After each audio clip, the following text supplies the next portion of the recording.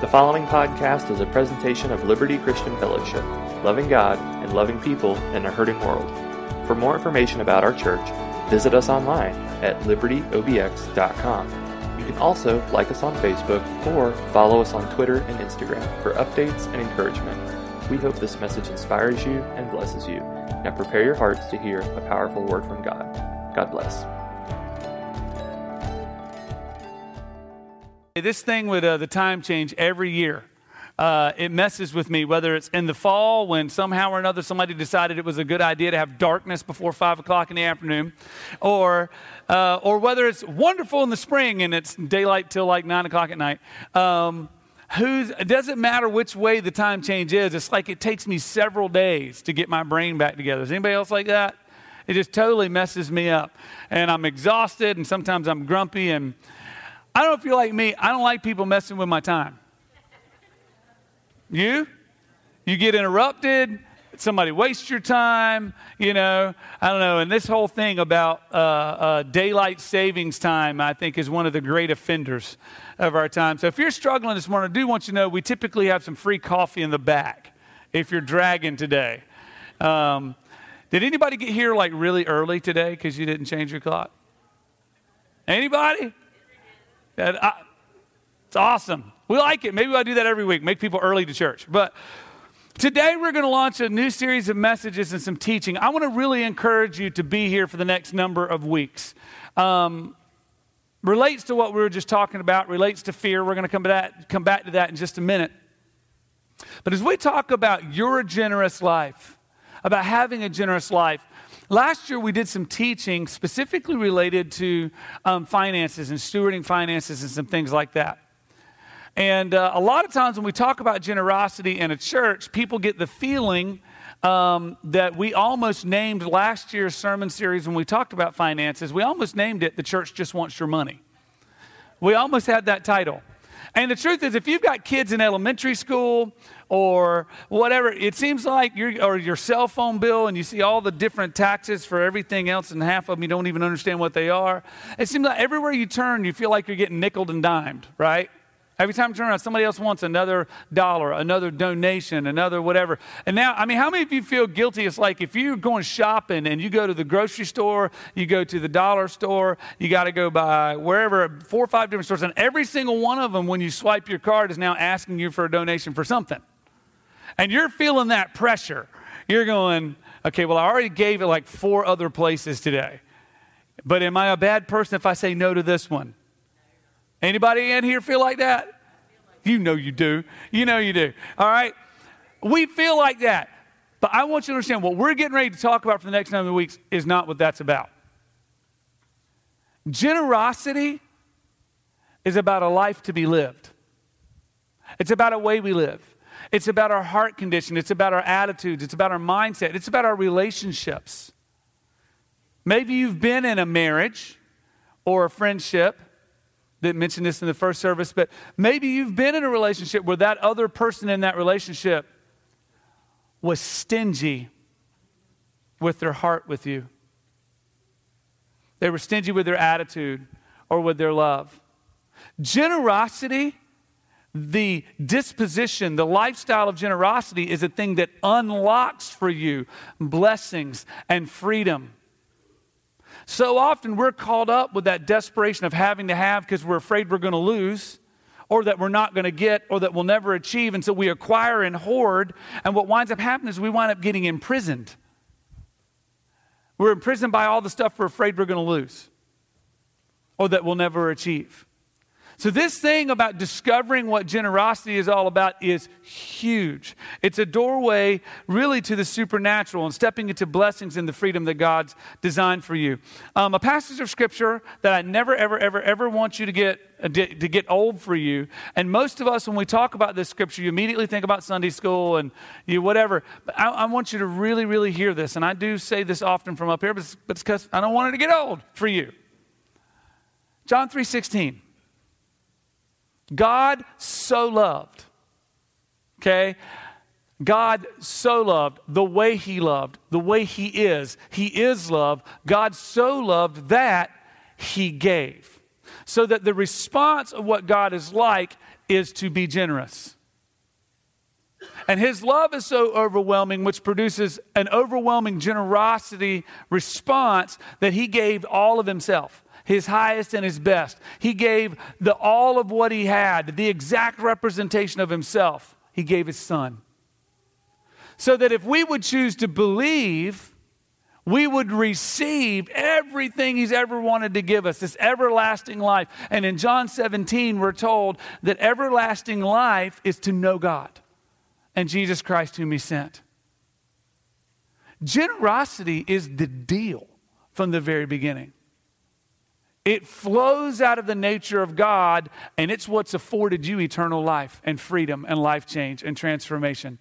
It was out of generosity that you know Jesus. And you had to choose to give something too. If you know him, you gave your life, right? Generosity is the deal. I want you to flip over to Mark. Sorry, I got it wrong in the first service. Mark chapter 8, if you will, with me. And look down at verse 34.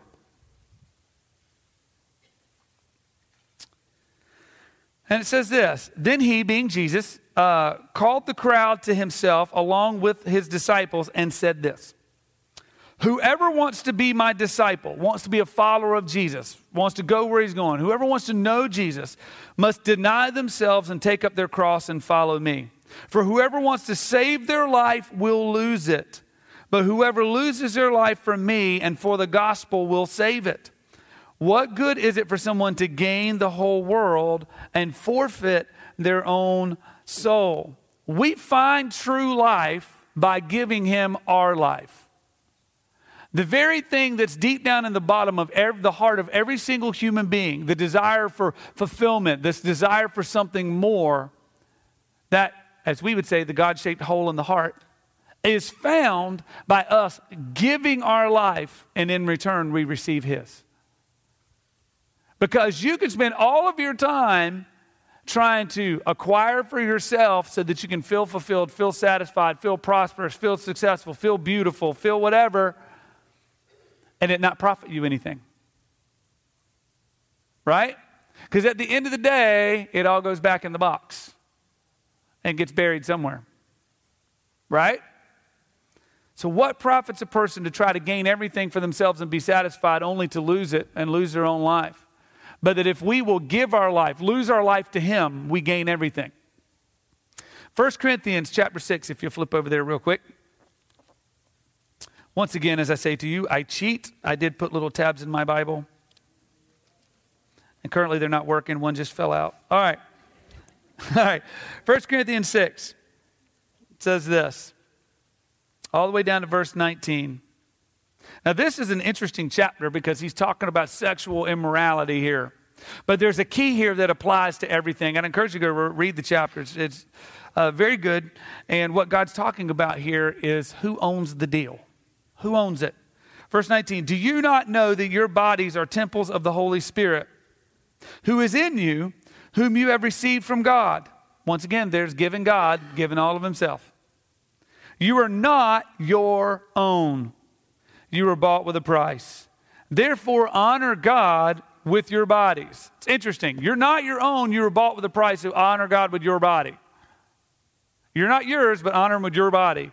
What he's saying there is that you have given yourself to him, and now you're going to live according to his direction.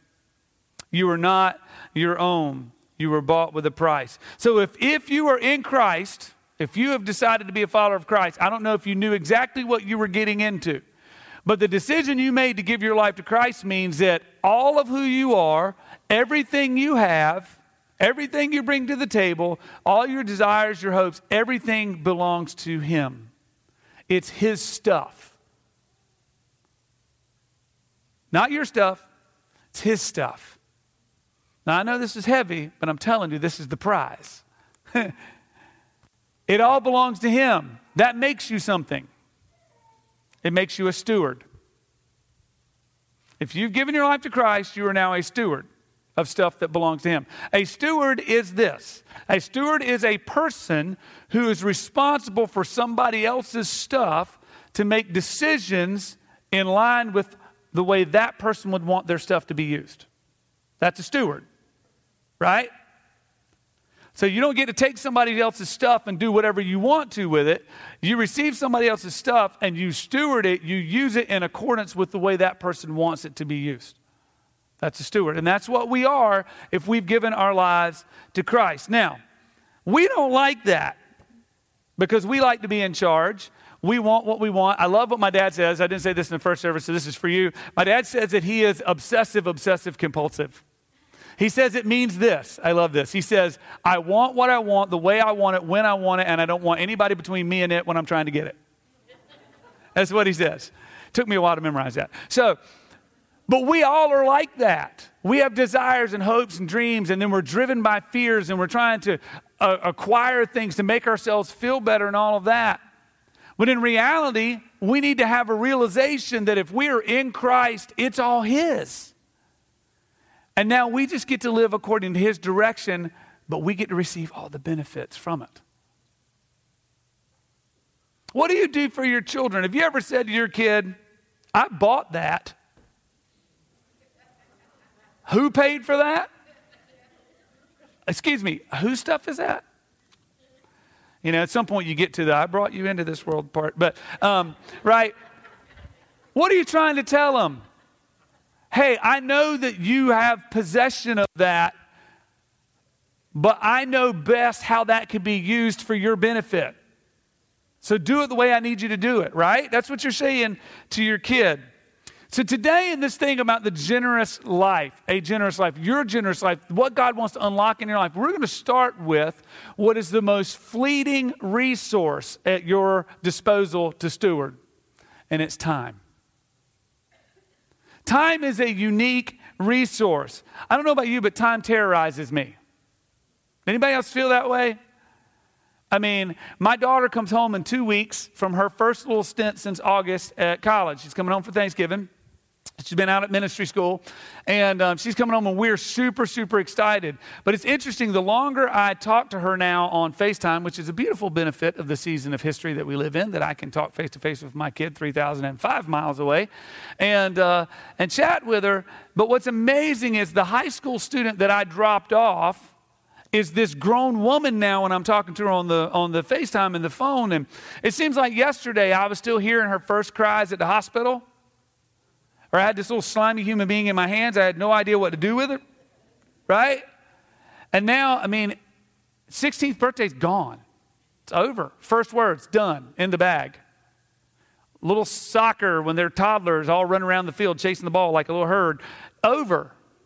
All that's in the bag. She's a grown woman. Does time terrorize you? At 45 years old, I'm coming to that realization where I got more yesterdays probably than I do tomorrows. It'll terrorize you. It'll freak you out if you think about it too much. And what it leads us to do is to become very possessive of our time. The birth child of fear is control. Now you understand this very well. If you think about whatever thing it is you don't like, you are controlling it so you don't have to deal with what you don't like. Busch Gardens, Griffin roller coaster, right? The thing it's like 10 cars wide. It's like way wider than it should be for the track it sits on. And it gets up at the top and it hangs over the edge for a minute. You're staring at the ground and then they're going to drop you. And I don't like it. And I have control. So I don't get on it. Because I can choose not to. I'm afraid of it, so I don't do it. The birth child of fear is control, but it's not always a positive thing. Sometimes it is. Sometimes it's called wisdom. But, don't like that thing. But there are other things in life that you get robbed of out of fear when if you would step into the perfect love that you've been loved with, perfect love can cast out fear, and suddenly the supernatural and the breakthrough and the deliverance that God wants to bring often can come. That's just on the other side of letting go of control and realize you're a steward of your time, not an owner of your time. Right? How much time will it take? I don't have enough time. I spent too much of my time. Don't waste my time. How often do we hear my time? You know the problem with that is? Time's a fleeting resource, and you don't really know how much of it you've got. And when we take selfish ownership of anything, we become slaves to fear because we're afraid we're going to lose something. Right? Like, I've got to do this now or it's going to be over. Well, right? This fear of loss comes over you and this terror. And sometimes we have a hard time letting go of our children because of what I'm dealing with now. She's all grown up. And I'm feeling the loss of the time past. And if I'm not careful, I can become controlling and manipulative of her because of my fear of loss. Selfish ownership of anything, we can become slaves to fear because of the fear of loss. When I was living in Delaware, and Joseph was a toddler, I went into the bedroom in our house, and when I came into the door, on the wall right here was a chest of drawers, a dresser, it had a mirror on it, and Joseph was a little shorter than the dresser was tall, and when I was coming up, I could hear something in the room, and I come around, and it's Joseph, and he's in the corner on the other side of the dresser, right in front of where you go into the bathroom right there, and when I come around the corner, and I look at him, and he looks up at me, and he's got a stick of Carmex, of chapstick, right, in his hand, and he's hiding in the corner with this Carmex. And so I was like, Joseph, what are you doing, kind of thing. And he looked at me, he got afraid, and he took it and started going. It was the funniest thing. I wish we had filmed it. But what happened is I was coming in to get it from him, and he was going to get all he could get before he lost it. And one of my favorites ever. I really wish I had a video. But here's the deal. It's all coming to an end, gang, and you know it. They're either going to plant you somewhere and you push up daisy, or they're going to burn you and put you in a box. And it is coming to an end. And every single one of you know it, but the problem is you don't know when. Some of you sitting in here today, this is your last worship service possibly. And it's over. Some of you have spoken to a particular relative for the last time because either they or you are going to die before the next time you talk. You don't know how much time you have. It is important what you do with your time. But the problem is you can become a slave to fear over that, or it can become something that totally sets you free to step into everything that God's got for you. And it's a choice like the song this morning. I'm not going to let fear keep me here, keep me immobilized. We've got to become good stewards of our time, and it begins with understanding it's not your time. It's His, and you're just a steward, and that's where true freedom is found.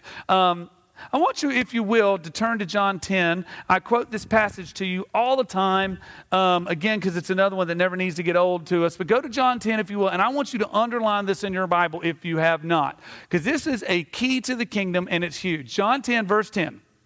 This is Jesus talking, and what we have here is the two kingdoms listed.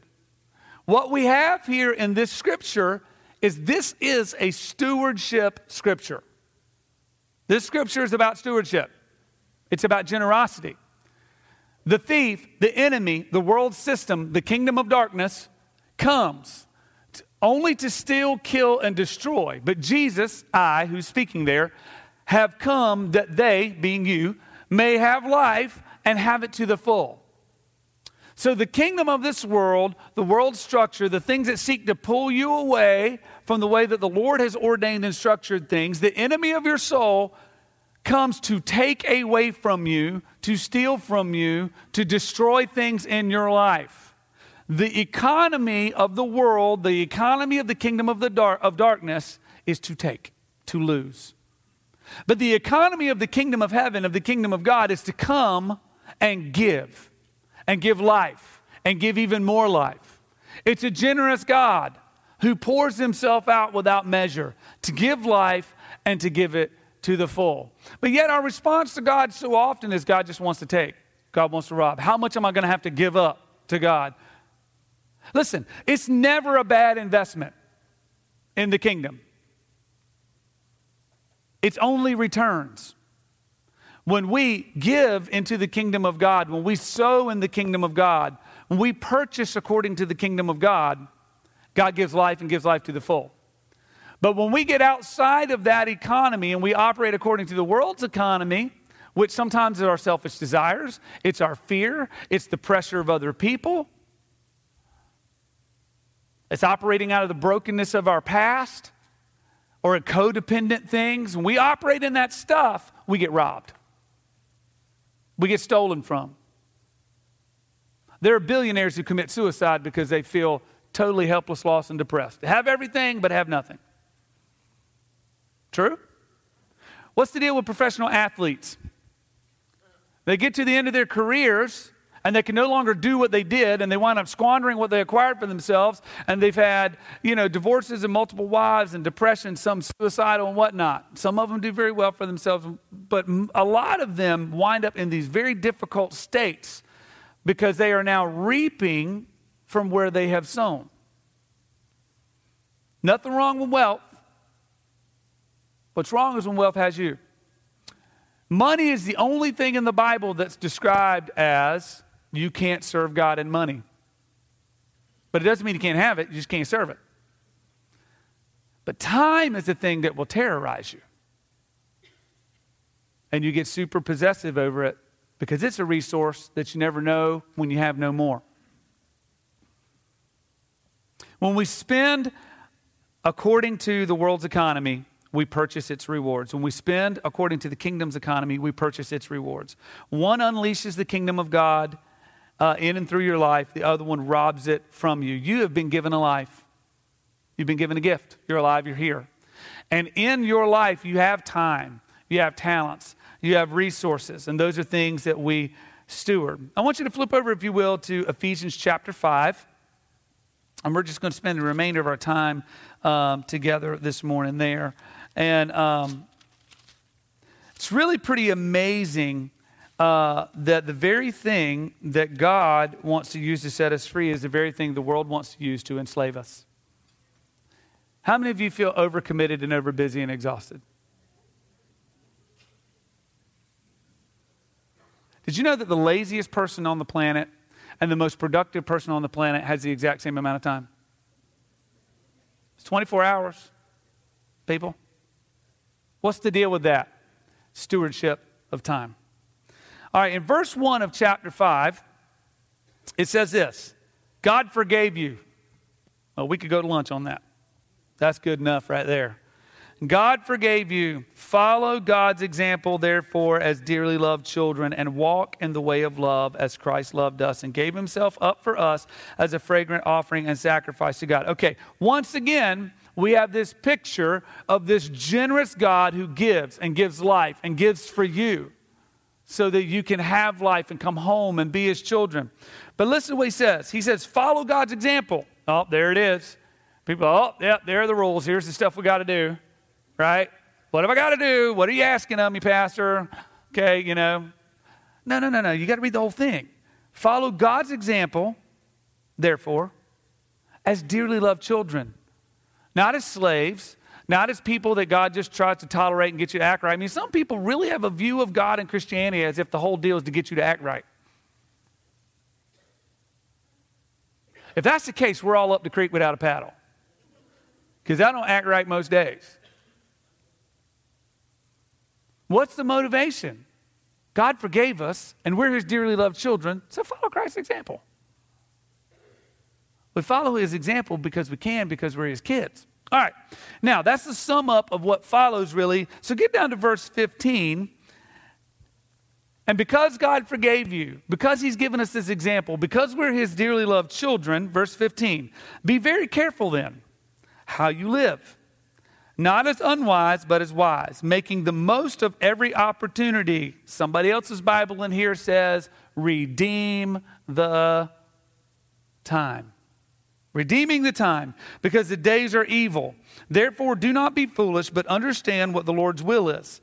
Do not get drunk with wine, leads to debauchery. Great word, means really bad stuff. Instead, be filled with the Spirit, speaking to one another with psalms, hymns, and songs from the Spirit. Sing and make music from your heart to the Lord, always giving thanks to God the Father for everything. Not in everything, for everything. That's a tough one this morning. Are you thankful for your difficult finances? Are you thankful for that person that hurt your feelings? Be thankful to God the Father for everything in the name of our Lord Jesus Christ.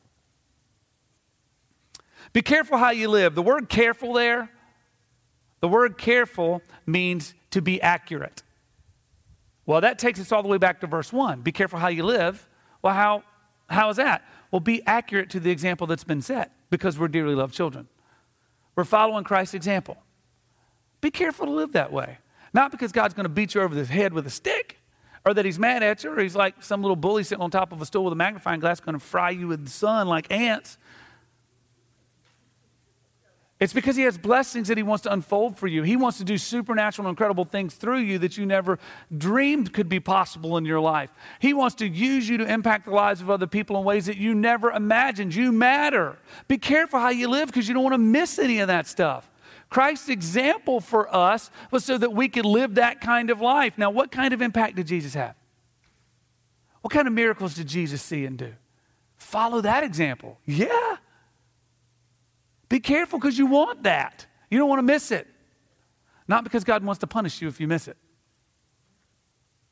Be careful how you live. Follow his example. Be accurate to that. Verse 16 there is where he says this, make the most of every opportunity or redeeming the time. The word there is exactly that. It is a marketplace financial term. It means to purchase. Purchase the opportunities. Purchase the time. Spend it wisely, is what it's saying. Well, gosh, I don't know how much time I've got. Well, no. So you want to be wise how you spend it. Right? You want to do good things with it. If I gave you $78, you would go, thanks. I don't know about your house. $78 is a lot of money in my house. So that's $78. That's awesome. Like, I'm going to take my kids out to eat, Maybe we'll buy one season pass at the water park. Somebody gives you $78. I'm like, wow. You're excited about that. But what if, when you were of age to work and whatnot, and somebody hands you $78 and says, this is all the money that will ever be placed into your hand? Suddenly your mindset goes from, hey, I'm going to take the kids out to eat, to, man, I want to do some wise things with this money so it can continue to produce for me. I want to make good decisions with this. The average life expectancy in the United States is 78 years. The difference between time and money is you can make more money. Can't make more time. And the thing is, you don't know how much time you've got, as we've been talking about this morning. So much more so than just handing you $78, you want to look at your moments and go, what's the best use of my moments? Is it worth hanging on to unforgiveness for one more day? Is it really worth flipping that guy off that I'm never going to see again who had a New Jersey tag? Right? Is it really worth what it costs me to invest there? Because you might be investing in the kingdom that produces destruction, that causes you to lose. You want to take that moment and invest that moment into the kingdom that produces life and life to the full. You want to make kingdom investments. Being aware of your time. The first phrase I'd love for you to write down if you're taking notes is we need to understand time so that we're not terrorized by it. First thing, understand time. Time is not about tick, tick, tick, tick. Time is not about clocks. Time is about opportunities for the believer. If you're a follower of Christ, time is opportunity. Time is not something that you're losing. Time is something that has been given to you to steward that you can invest. The deal is you're only in the moment you're in. You don't know if you got another moment, and the moments you had in the past are gone. So for those of you that are here in this house today, how you invest in your moment? You chose to come here today. I know the staff, myself, we're volunteers that serve to make all this happen. We're honored that you would come and be family with us because you could be anywhere else doing anything else today, and you chose to be here. And we want to make sure that it's a wise investment of your moment, that you receive something that sows into kingdom that produces life and life to the full in you. We don't want to take anything from you. We just want to sow into you so you can just go and fulfill and be and step into everything God's got for you. What are you doing? Because here's the thing I don't have control over. I got control over what I'm talking about to a certain degree. Sometimes this thing up here in my face gets me in trouble. But for the most part, I have control over this. I don't have control over you and your moment. I got my moment right here. You got your moment out there. Is your heart open? Are you listening for what the Lord would say to you? Are you paying attention to whatever the Lord's stirring in your heart in this moment? Time is not about clocks. It's about opportunities. And you either take them or you miss them. And when you miss them, it's just the opportunity for the enemy and the world system to rob from you. When we invest in kingdom, it's just blessing for you. God wants to pour in and grow you and help you step further into the purposes that he has created you for. So it's not about how long is it going to take or how long do I have. It's with the time that I have, how can I invest for the kingdom and not take for myself? Trusting that God is going to pour into us what he said. He is going to provide for you according to his riches and glory. He knows what you need before you ask is what Scripture says. But we get into this mindset of taking, and all that does is cause us to lose. We've got to begin to see moments as opportunities for the invasion of heaven. When you are with your boss tomorrow or your spouse this afternoon or whatever, and that moment happens, and you have the opportunity to react or to respond, to invest or lose. You have that moment to where if you offer forgiveness instead of retribution, you can see the invasion of heaven happen and see kingdom moments and miracles. Listen, just on the other side of some things that we've been trying to hoard or hold on to out of fear, if we begin to just invest our time in the way that God would lead and direct, you might find the miracle and the breakthrough and the freedom you've been looking for. And I know some of you, if you're like me in here, you've got to be tired of dragging around some of the stuff you've been hanging on to. We just need to invest. It's not a time issue, it's a heart issue. Verses 17 and 18 say this: "Therefore do not be foolish, but understand what the Lord's will is. Do not get drunk on wine, which leads to debauchery." That word again. "Instead, be filled with the Spirit." Now listen, that one verse there, the emphasis of that scripture is not about being drunk, okay? It's not really about alcohol. It's making a comparison of value in this statement. Now, the book of Proverbs has all kinds of incredible things to say about foolishness and the results of foolish behavior, okay? Wise investments of time. And the wise use of alcohol falls into that. Let's be smart and not foolish, okay? Everybody's all hung up on, is it a sin to be a drunk? Be a drunk or be drunk, right? Listen, just follow Jesus and do what he says and make wise investments in your time, and you're probably going to find that you're not drunk because it's not necessarily a wise investment of your time. But that's not what this passage is about. This passage is saying it's really about self-medication, is what this passage is about. Don't be drunk with wine, but be filled with the Spirit. In other words, you need to be filled with God's Spirit every day as a wise investment of your time. The words there, when it says be filled, is actually about a continual filling. And it's not about something from the outside coming in that you don't have to try to make you okay. It's that thing that was placed in you at salvation and the filling of the Holy Spirit that God seated in you that rises up and out. And everybody knows, you should, stagnant, non-moving water produces nastiness, toxic stuff, and mosquitoes. But water that flows has life in it and produces life where it goes. And God wants that to be the investment in your life, okay? Whereas we often self-medicate instead of investing in the kingdom and being led by God's Spirit and whatnot. We'll do other things to try to make ourselves feel okay and deal with our stress and our other bad choices, where maybe it is too much alcohol. For some of you, maybe it's anger and bitterness. For some of you, maybe it's food. For some of you, maybe it's emotional distress. I was telling the first service that some people have an identity crisis, right? Some people have a crisis identity. You know those people where they've always got to have some kind of drama going on? Like their whole world is wrapped up in having to have drama surround them all the time. That really is just a form of self-medication.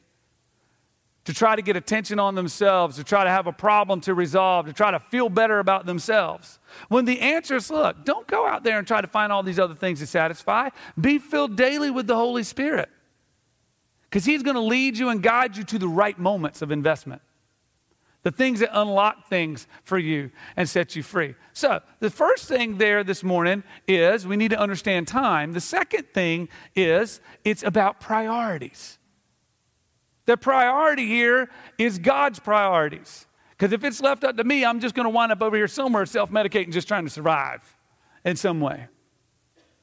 Try to make it through and try to find happiness. Happiness was never a commodity that was meant to be found. It's out there somewhere. Maybe you'll find it.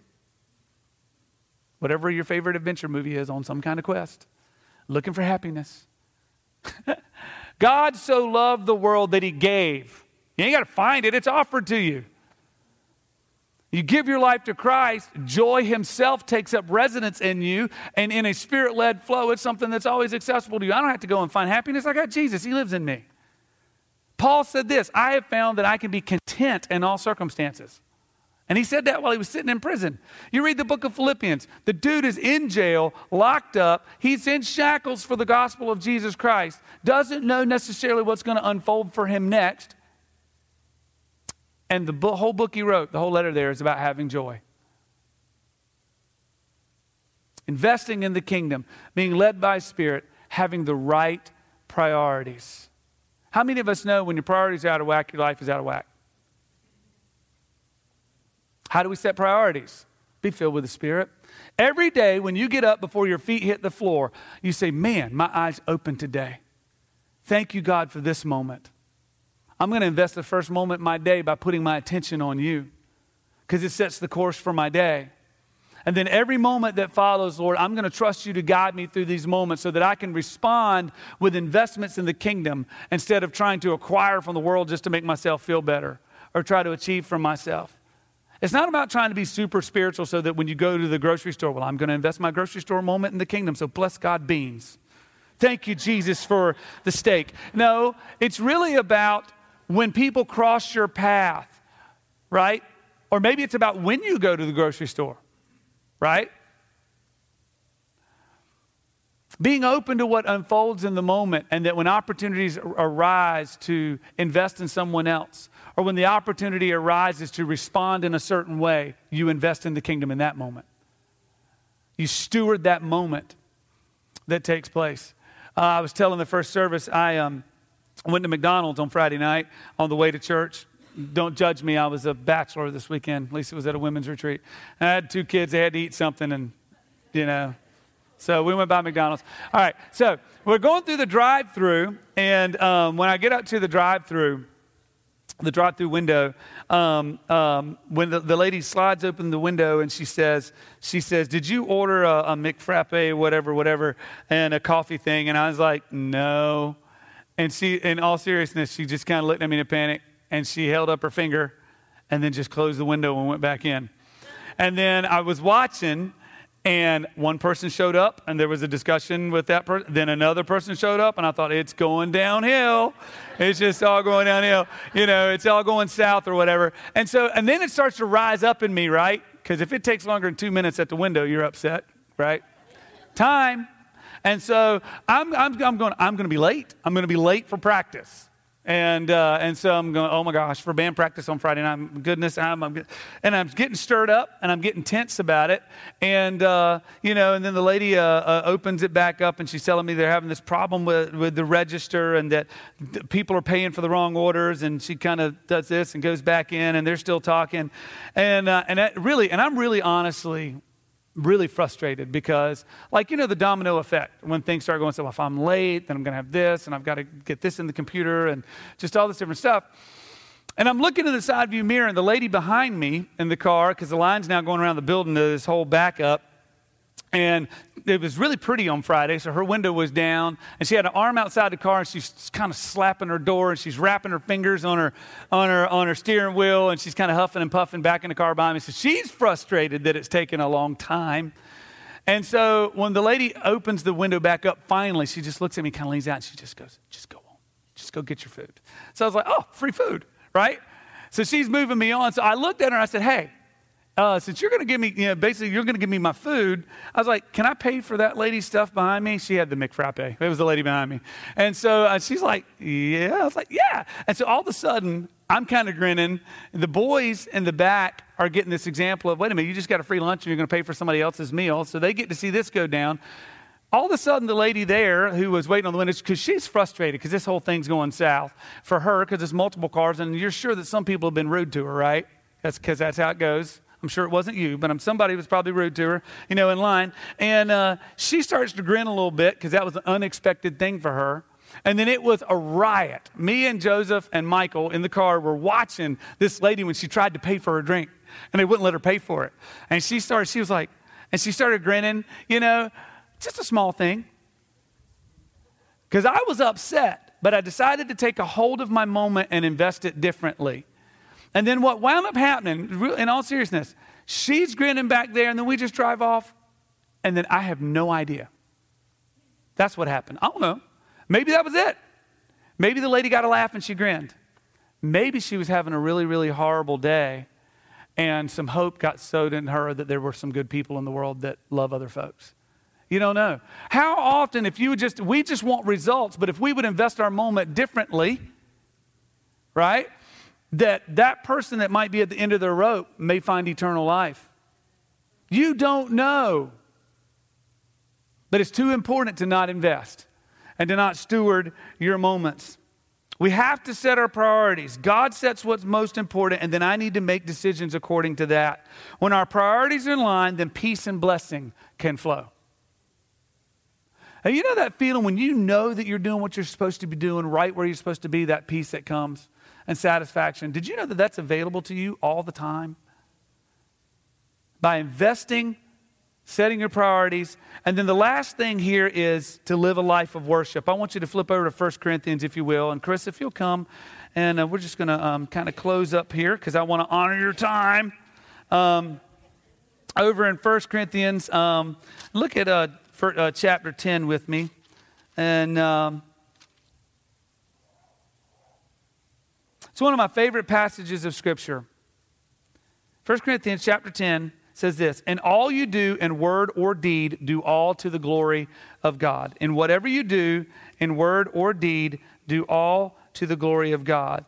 And verse 19, back in that chapter that we're reading in today, in Ephesians 5, says this, "Speak to one another with psalms, hymns, and songs from the Spirit. Sing and make music from your heart to the Lord, always giving thanks to God the Father for everything in the name of our Lord Jesus Christ." If you understand that time is about stewarding your moments that God has afforded you as a gift, and you get your priorities in life in order, and then we begin to live a life of worship in those moments. And what that worship looks like, that psalms, hymns, spiritual songs, all that, is whatever you do in word or deed, do it to God's glory. When you understand that it's about Him and not about you, when we make it about Him, I promise you, the Creator of the universe is a whole lot better equipped about making it about you than you are equipped about making it about you. And so if we'll make it about Him, we get to receive the blessings from that and the freedom and the joy that comes. So we just thank Him. We glorify Him. And yeah, sometimes that means, God, thank you. I know my boss is a jerk, but I thank you for the opportunity to be a light in His world. Lord, thank you that I'm in this season with my spouse and things are not going well, but I know that you can be trusted and that you're in this with us and we're going to come out stronger. And you're going to weave this thing together and you're going to give us hope. When worship starts coming off your lips, it changes your perspective. And when we exalt God to the highest place, that by default makes everything else less. Right? But what happens is we wind up exalting our circumstances and our difficulties by our complaining and our fear, and all of a sudden God is less. And we wind up getting robbed because we're investing in the other economy. I've told you before, complaining and grumbling is giving worship to your circumstances.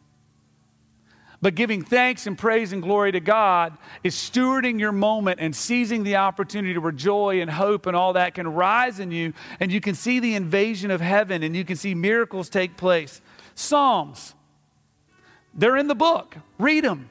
It says, speak to one another in psalms. Sing them. In other words, psalms are their prayers, their declarations about God, their cries of the heart. That's what psalms are. Hymns. Hymns are declarations of who God is and what He's done. That's what hymns are. Declarations of who God is and what He's done. We need to be doing that. There was an old song that we used to sing in some of our church circles that said, He'll do it again. But if you aren't saying and thinking and in your praise and your worship going, I know God will do it again. He's done it in my life before. I know He'll do it again. And all you are saying is, we're not going to make it. It's difficult. How am I going to do it? You'll be hopeless and you'll miss it. But if we begin to live the life of worship and saying, I know He can do it again. He's done it before. All of a sudden you see the opportunities. You see the way. You may see provision that you would have missed when your eyes are down in your stuff. But worship elevates. It lifts our eyes up to the one who is the one who brings all the miracle and the direction. So listen, if you guys will stand with me, just with some thoughts about time this morning. Time is short. Life is a vapor. This scripture here tells us that the days are evil. We can agree on that. There's difficult things going on in our world these days. But God is good. God's given us the kingdom. He says that His kingdom is righteousness and peace and it's joy. And we have that to offer other people. So I just want to ask you as we get ready to pray today, what are you doing with your time? What are you doing with your time? There are those of you in here today, you need to quit some stuff. You are too busy. We have got to learn the difference between a bad idea, a good idea, and there's a third one, a God idea. Just because it's a good thing doesn't mean it's a God thing. And some of us are drowning in good things. I want you to have God things. So some of us need to change some of the things we're committed to. Some of you have some relationships you need to get out of that are an investment in the kingdom that's stealing from you. What are your priorities today? I mean, did you come to church just because it's what you're supposed to do and now it's just like, well, hush, pray so we can go eat lunch? That's okay. I'm not offended at that. Sometimes I feel that way about myself when I'm up here talking. Or did you come today because you're saying, hey, the Lord has something for me and I want to lay hold of Him? What's your priority? Because whatever your set priorities are going to determine. They're going to determine your direction. They're going to determine what you receive. Your priorities are going to determine the impact you have. Are they God priorities? So I want to pray for you. And then after I pray, the prayer team will be up here for you to pray for some specific needs if you want to come for that today. But I want us to make this commitment as we get ready to pray corporately together today. I don't want to miss a moment. I want that for you. I don't want to miss a moment. I don't want to miss a moment. The compromise isn't worth it. You don't know how many moments you got. And if you're in here feeling like you've squandered all your moments, then this is your moment today to feel the restoration and the healing and the forgiveness of God. And if you're breathing, it's not over and God's got amazing things for you. You can start stewarding your moments today. I don't want you to miss a moment. Father, I pray for all these folks today as we begin this thing about generosity. Lord, that you didn't have to do anything, but you wanted to, out of your loving nature, to come, to create, to have a family, and to give everything for us to be able to come home by way of the cross. And now we have this life. We have one foot in front of the other, one moment to the next. And in every moment, Lord, I know that we can see heaven unleashed and we can experience new intimacy with you and health in our relationships, prosperity in our lives as we follow you. We can see heaven unleashed as we steward our moments according to your priorities. And Lord, we commit today that your worship would be on our lips. That we will thank you for the circumstances we're in, because if it's not good right now, it's going to be, because you said that you will work all things together for our good. And Lord, I thank you that we do not have to be afraid of death, but that we are a people now where death has no sting because we are forever beings in Christ. Help us to steward with that in mind. I just pray today that there would be folks right here in this moment that would get set free from the terror of, I don't have enough time, what am I going to do? What's going to happen? The fear of loss. And they could be set free, and God has entrusted moments to me. And I get to invest them, and I get to see miracles and breakthrough. I pray for the voice of the Holy Spirit to speak to these folks today. Fill them afresh and anew with the Holy Spirit. Guide their steps. Lead them. We love you, Lord, and we thank you in Jesus' name. Amen.